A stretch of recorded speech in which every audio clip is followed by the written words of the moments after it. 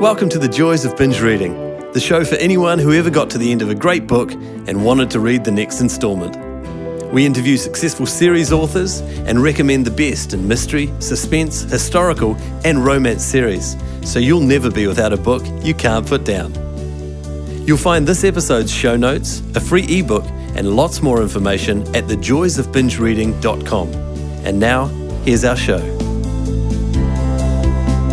Kara Isaac's contemporary inspirational romances are rom-com adventures designed to appeal to a wide audience. Yes, even those who don't share Kara's faith walk. Hi there, I'm your host Jenny Wheeler, and today Wellington author Kara talks about combining laugh-out-loud, funny love stories with her other life as a pastor's wife, mother of three, and public servant. But before we talk to Kara, just a reminder that the show notes for this binge reading episode are available on the website, thejoysofbingereading.com. That's where you'll find a full transcript of our chat today, plus links to Kara's books and website, as well as details about how to subscribe to the podcast so you don't miss future episodes. But now, here's Kara. Hello there, Kara, and welcome to the show. It's great to have you with us. Thanks so much for having me, Jenny. Now, look, beginning at the beginning of where all good stories start, was there a once-upon-a-time moment when you realised that you had to write fiction or your life wouldn't be complete? And if so, was there any particular catalyst for that moment? I've been an avid reader for as long as I can remember, so I've always loved books my whole life. I'd never really thought about being a writer until I was in my 20s, and I was having a moan to a friend one day. We were having coffee and I was kind of complaining to her about how I wanted to read more Christian fiction, but I just couldn't find anything that I personally related to. There was a lot of, I guess what I call bonnet fiction, so historical prairie set romances. And at that time, chick lit was also kind of coming onto the market following Bridget Jones's Diary, and a lot of books were coming out that kind of featured a 30-something-year-old heroine desperate to get married and settle down, and that wasn't my cup of tea either. And she looked at me and she said, well, if you can't find anything that you like, why don't you just write something that you would? And I laughed it off. But then 6 months later, I was on holiday on vacation. I had some time on my hands and I thought, well, why not just open a Word document and have a crack and see what happens? And I never really expected that I would fall in love with writing and creating characters and stories, but I did. And so that was the beginning of 2006. So I haven't really looked back since then. That's fantastic. That's now more than 10 years ago, which is quite a reasonable apprenticeship, isn't it? Yeah, it certainly felt like it, that's for sure. Yeah. And so far you've published 3 books in the contemporary inspirational romance sector. They're not strictly speaking a series. Mostly we work with series on this podcast, but they are all very cleverly linked, both in theme and setup. I wonder if you could tell us, firstly, why did you choose that genre and what particularly draws you to inspirational fiction? And secondly, was the setup especially planned for marketing purposes? There's a couple of things in there. I guess the thing that particularly draws me to inspirational romantic comedies is I love books that make me laugh. I love stories that make me laugh. And I guess the inspirational component is I like stories that also explore, I guess, questions of faith and life and why people make the choices that they do and how that affects them. So that was the right marriage for me as a writer. Maybe one day I'll branch out somewhere different. I don't know at this point. And no, it wasn't a clever marketing thing. When I started writing close to you, it was I chatted to an editor at a writers' conference, and she'd said to me, have you ever thought about writing a story set in New Zealand around the Lord of the Rings? And I said no, and I thought in my head that's one of the craziest things I've heard in my entire life, because for the previous 8 years, all I'd heard from people was, if you want to break into publication, you've got to write American characters set in America. No one's interested in reading stories that aren't set in the States. So I'd been writing manuscripts that, followed those rules, and having some success in terms of signing with a literary agent, but not success in terms of signing with a publisher for a book deal. So I kind of shoved that idea to the back of my head and then went home, and I wasn't working on anything else at the time. And the story idea kept bugging me, where this tour guide called Ali and this reluctant tour participant called Jackson just kind of popped into my mind and wouldn't really leave me alone.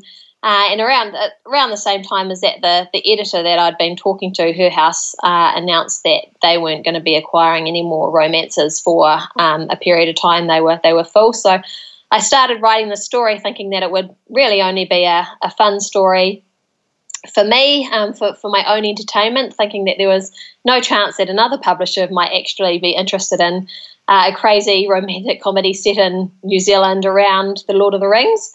So no one was more surprised than me when that turned out to be wrong, and it got picked up by Simon and Schuster. But I mean, the thing about having one American character and one New Zealand or Australian character, as it's kind of happened so far, is just because I just find a lot of humour in some of the cultural differences. It's humour I've had in my life with American friends, and how we all speak the same language, but often have different understandings of things or use words differently, and they have very different meanings. And I've just found in these books that it's just added a fun new element into the story. Sure, and the setting is very realistic. I mean, I felt it very believable that you yourself had actually been a tour guide at some time, because a lot of the things that happen had a very believable quality to them. Have you ever worked as a tour guide? No, I haven't. That was all my imagination. Oh, you've got a very good imagination. And I thought the same thing about the second book, Can't Help Falling, which is set in Oxford, and once again it features a New Zealander and an English person this time, and Ali and Jackson do have a secondary role in it. Once again, Oxford comes through quite strongly. So have you been studying in Oxford at any time? I have not. That was all thanks to Google Street View and a whole lot of research. That was actually one of the things that stressed me out the most when I was writing that book was, the idea of getting important details wrong about the setting and finding myself at the end of some grumpy English readers. But so far, I've been very fortunate that hasn't happened. Yes, and I must admit, I must mention too that close to you, they are Tolkien freaks or geeks. And a lot of the sort of dynamic revolves around knowing a tremendous amount about Tolkien and the movies. Were you a bit of a Tolkien or Lord of the Rings fan yourself when you started? I would certainly call myself a fan in the minor league. Certainly nothing like some of those characters in the books who really take it up to the next level.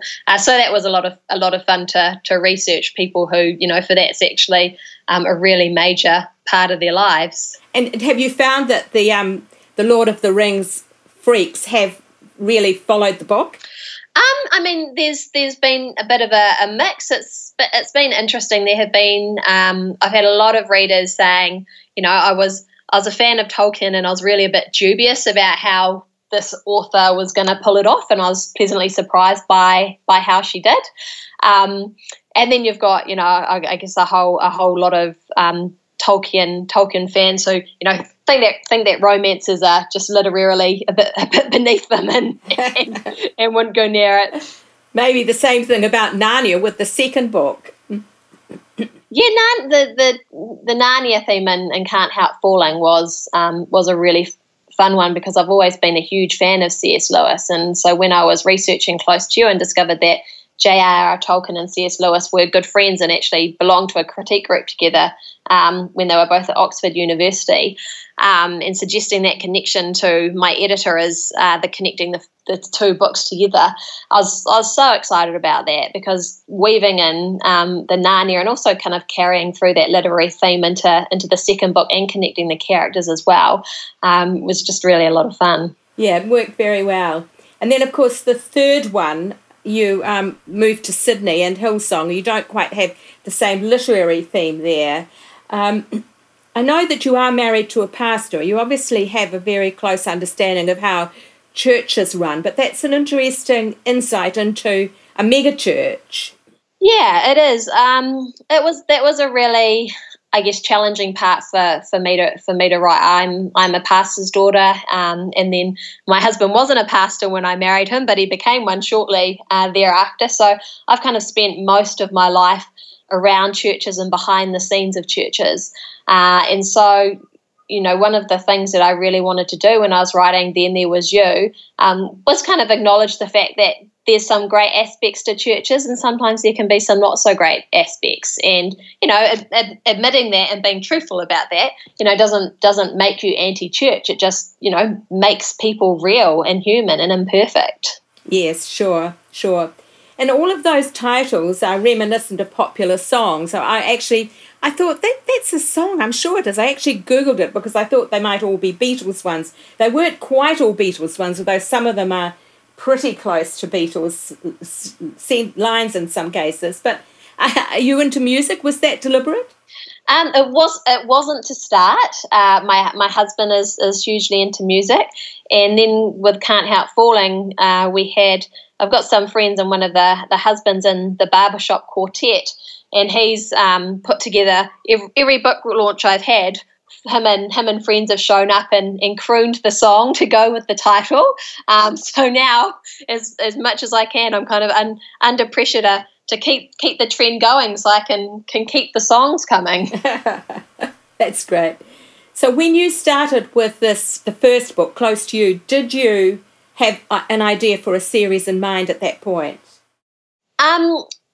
Like you say, not a traditional series. I was really clear in my own mind that kind of doing the Lord of the Rings, J.R.R. Tolkien kind of component was, you know, really gonna work well for one book, and it wasn't really a concept that you could continue on through a series as well.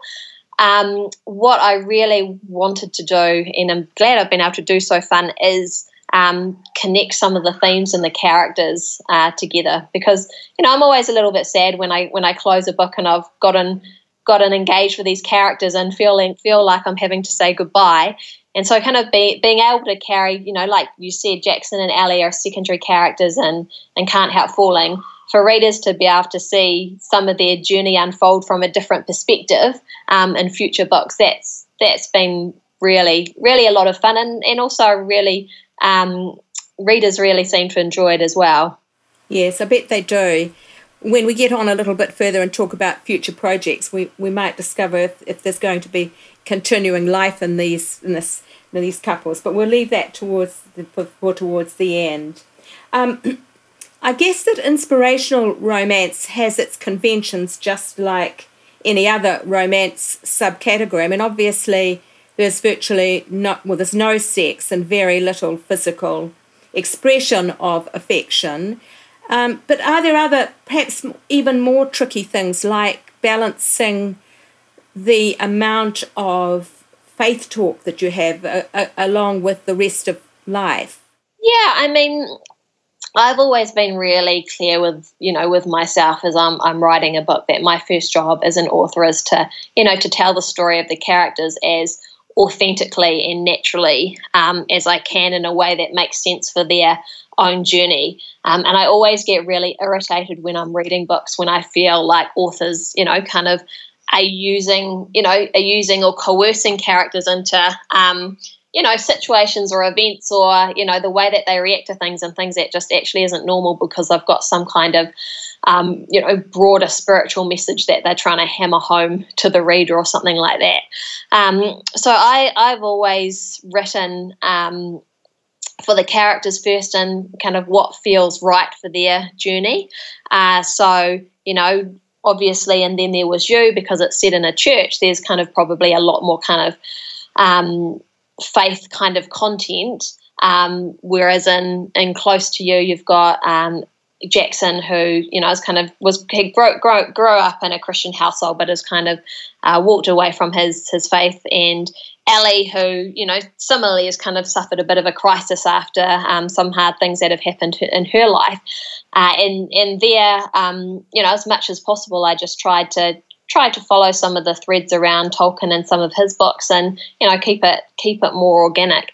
And some, there are some readers out there who, really do think that to be an inspirational book, you need to, have someone thumping a Bible and quoting Bible verses. And, if that's the kind of book that works for them, then that's great. But, it's just not the kind of book that I write. Yes, the sort of obligatory salvation message would be a little bit of a dampener for a lot of people, I think. But the touch that you've got, I think that plenty of readers could enjoy the books without necessarily sharing the faith background. Have you found that to be the case? Yeah, and I think it's been one of the biggest and nicest surprises. When Close to You came out, Whitcoulls was incredible. They were stacking it, right in the front next to, E.L. James and some, a whole bunch of other authors. And I had kept my, my writing and my professional life, very separate up to that point. And so the first some of my colleagues knew of me being a writer was walking into Whitcoulls and seeing my book in front of them. And so I had, my bosses and colleagues and all sorts of people, friends from, my kids' daycare and school and kindergarten, none of whom had a faith, saying, oh, I bought your book and I'm starting to read it. And I was thinking, oh, this could be interesting. I'm not entirely sure how this is going to work. And, they've all really, seemed to enjoy it. A couple have said to me, oh, it's been a long time since I've kind of thought about kind of God or anything like that, and it kind of got me thinking about a few things. And and others said to me, oh, when I knew you were a Christian, so I thought there might be something in the book, and I'm glad that it wasn't as bad as I thought it could be. But yeah, it has been. And I've got emails from readers as well, just saying, if someone had told me your book was a Christian romance, there's no way that I would have, touched it. But I did, because I picked it up because I saw the Tolkien or I saw the C.S. Lewis or the Narnia, and I was really surprised because it wasn't at all what I'd expected you'd find in a Christian romance. Yeah. And I think some of the trends in romance, I must say that I've been a bit personally disengaged, because after E.L. James there was a real swing towards a lot more explicit and actually I would consider it abusive type of relationships. So it's very refreshing to have something that is completely at the other end of the spectrum. Yeah, it is, and I mean, I think that kind of the E.L. James and the whole 50 Shades of Grey thing is, it's a really interesting one because it's opened a space for some really interesting conversations with people. I had the last time I got my haircut, I had a really interesting conversation with my 21-year-old hairdresser about it. But then, like you say, I think it's also, potentially done some damage because it's normalised some things in romantic relationships which, are in no way normal and shouldn't in any way be glorified. Yeah. So you're published, as you mentioned, by Simon & Schuster, who's one of the big five of international publishing, and even managing to get yourself into a house like that is a huge coup for somebody sitting in little old Wellington, New Zealand. How did that come about? Before I got married, I had a thought. I'd been writing for a few years at that point, and I'd heard through a whole range of people that the best way to make connections that you needed with editors and agents was to get yourself to a writers' conference. For me, the best writers' conferences were in the States, and so I really wanted to reach a particular point in my writing journey before I felt like that was kind of the right way to make a pretty big investment in flying all the way over there to attend a conference. But then just before I got married, I kind of had this revelation that soon I'd have to be making financial decisions, shared with my husband, and so now was the time to spend some money and go and do something big. So my choice was to go to an American Christian Fiction Writers Conference, which that year was in Denver. And so I met a range of editors and agents there. They have what they call pitching sessions, where you get 15 minutes to sit down with an editor or an agent and kind of pitch them your story and your ideas and kind of talk to them about the industry and what they're looking for. So I pitched my very first manuscript, which will never see the light of day, and got soundly rejected by everyone. But that was kind of the start of making connections with people in the industry and kind of just starting to form relationships. And my editor, Beth Adams, who acquired Close to You, she had rejected 3 of my manuscripts before that, but she, the last 2, she'd always been really encouraging and just said, look, I really like your writing. We just don't have a space, for what you're doing right now, but fingers and toes crossed, one day you will write something that kind of will fit into our program at the right time. And that's what happened with Close to You. Yes, it's pretty remarkable that I think you actually, did you complete 4 full-length books before Close to You? Is that right?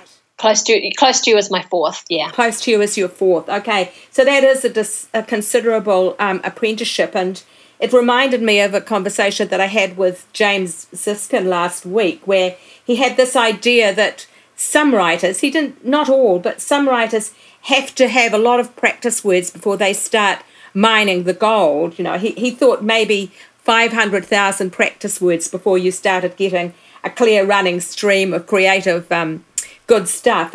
Would you sort of feel that there's some value or truth in that kind of approach? Yeah, I mean, I definitely think that there is real value in not having any expectation that your first manuscript is going to be the one that shakes up the publishing world, and you just kind of have the doors open and you magically walk through them.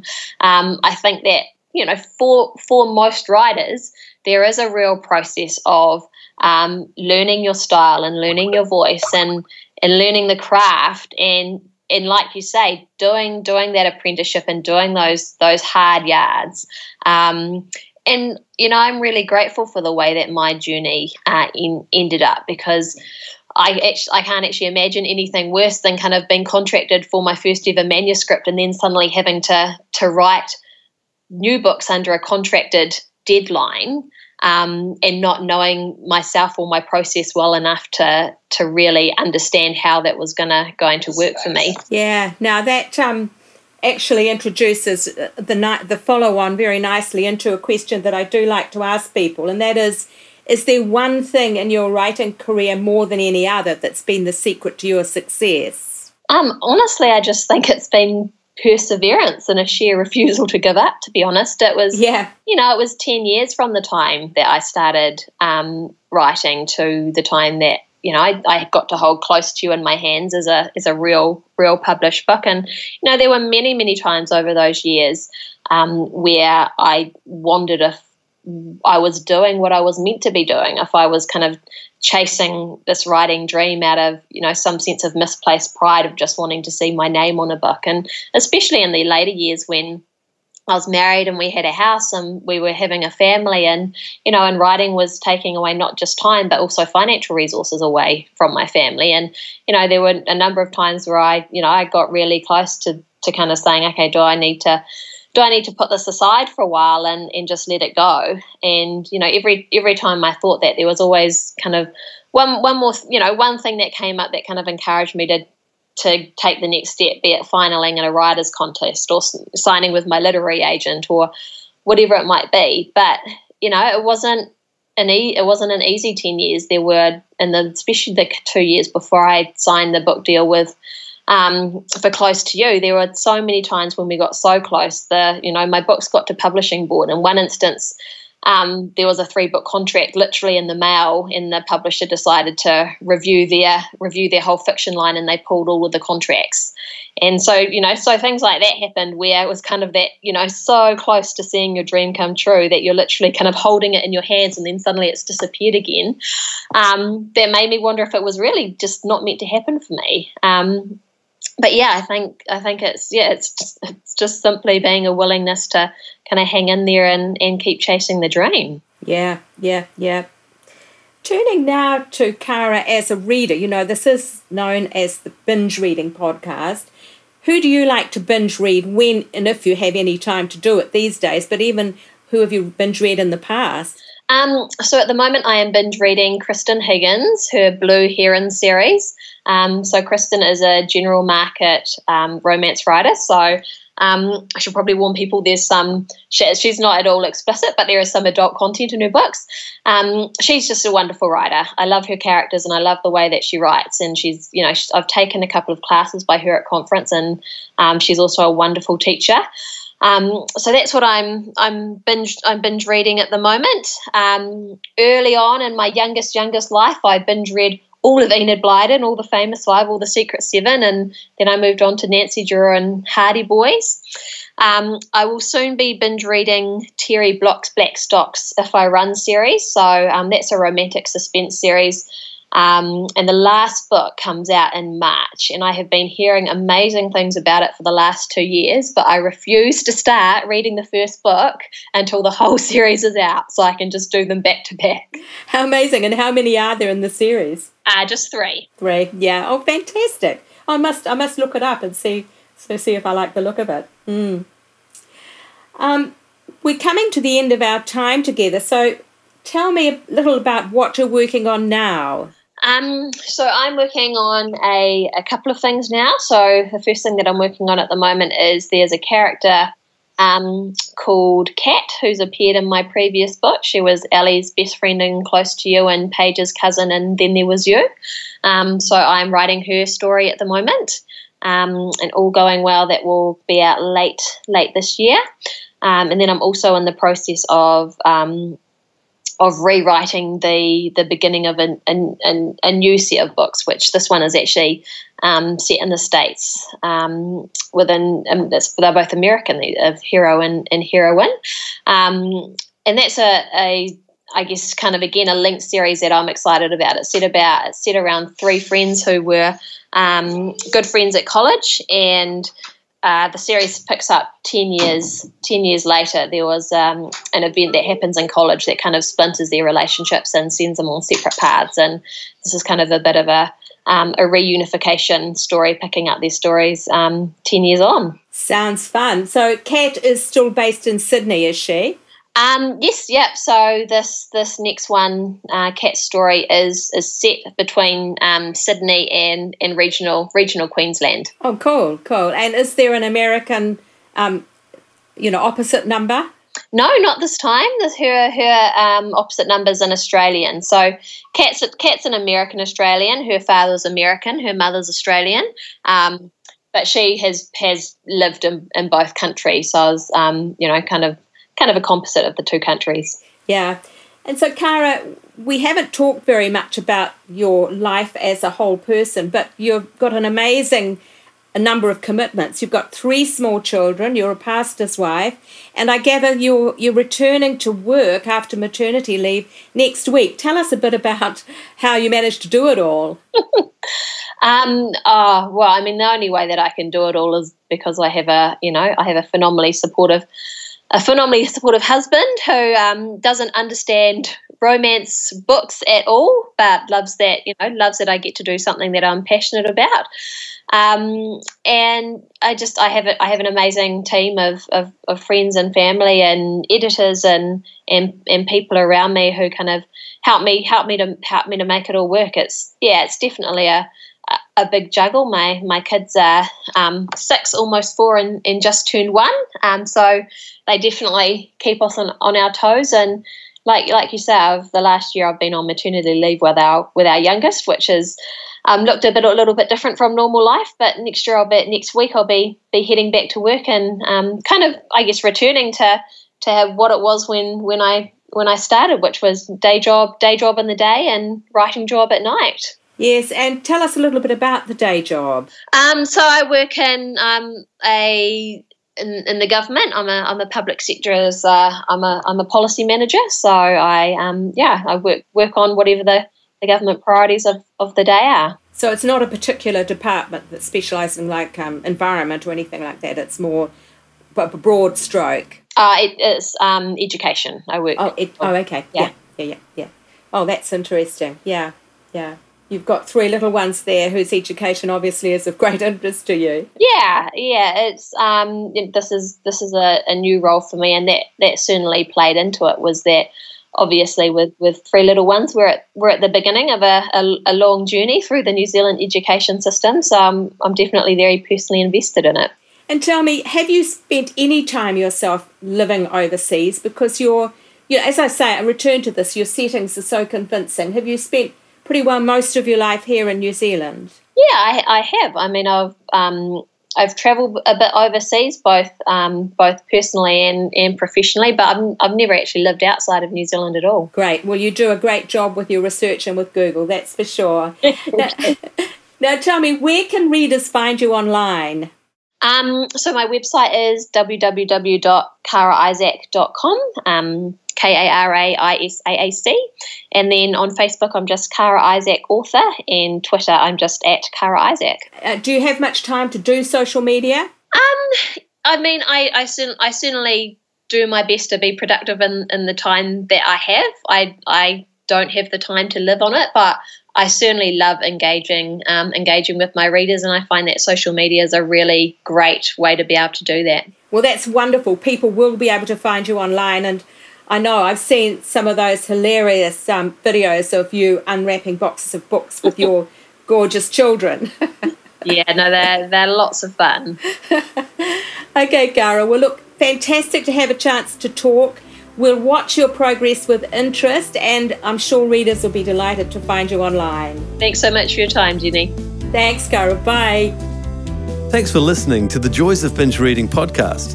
You can find all the details and links for this episode at www.thejoysofbingereading.com. We'd love to hear your comments and suggestions for who you'd like us to interview next. And if you enjoyed the show, take a moment to subscribe on iTunes or a similar provider so you won't miss out on future guests. Thanks for joining us, and happy reading. The Joys of Binge Reading podcast is put together with fantastic technical help from Dan Cotton and Abe Raffles. Dan is an experienced sound and video engineer who's ready and available to help you with your next project. Seek him out at dcaudioservices@gmail.com. That's D for Daniel, C for Charlie, audioservices@gmail.com, or check our show notes. He's fast, he takes pride in getting it right, and he's great to work with. Our voiceovers are done by Abe Raffles, another gem of sound and screen. Abe has 20 years of experience on both sides of the camera/microphone, as a cameraman director and also as a voice artist and TV presenter. I think you'd agree that his voice is both light-hearted and warm.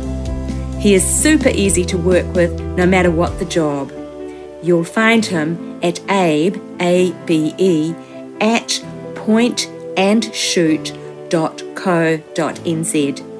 As I say, the full details in the show notes on the website.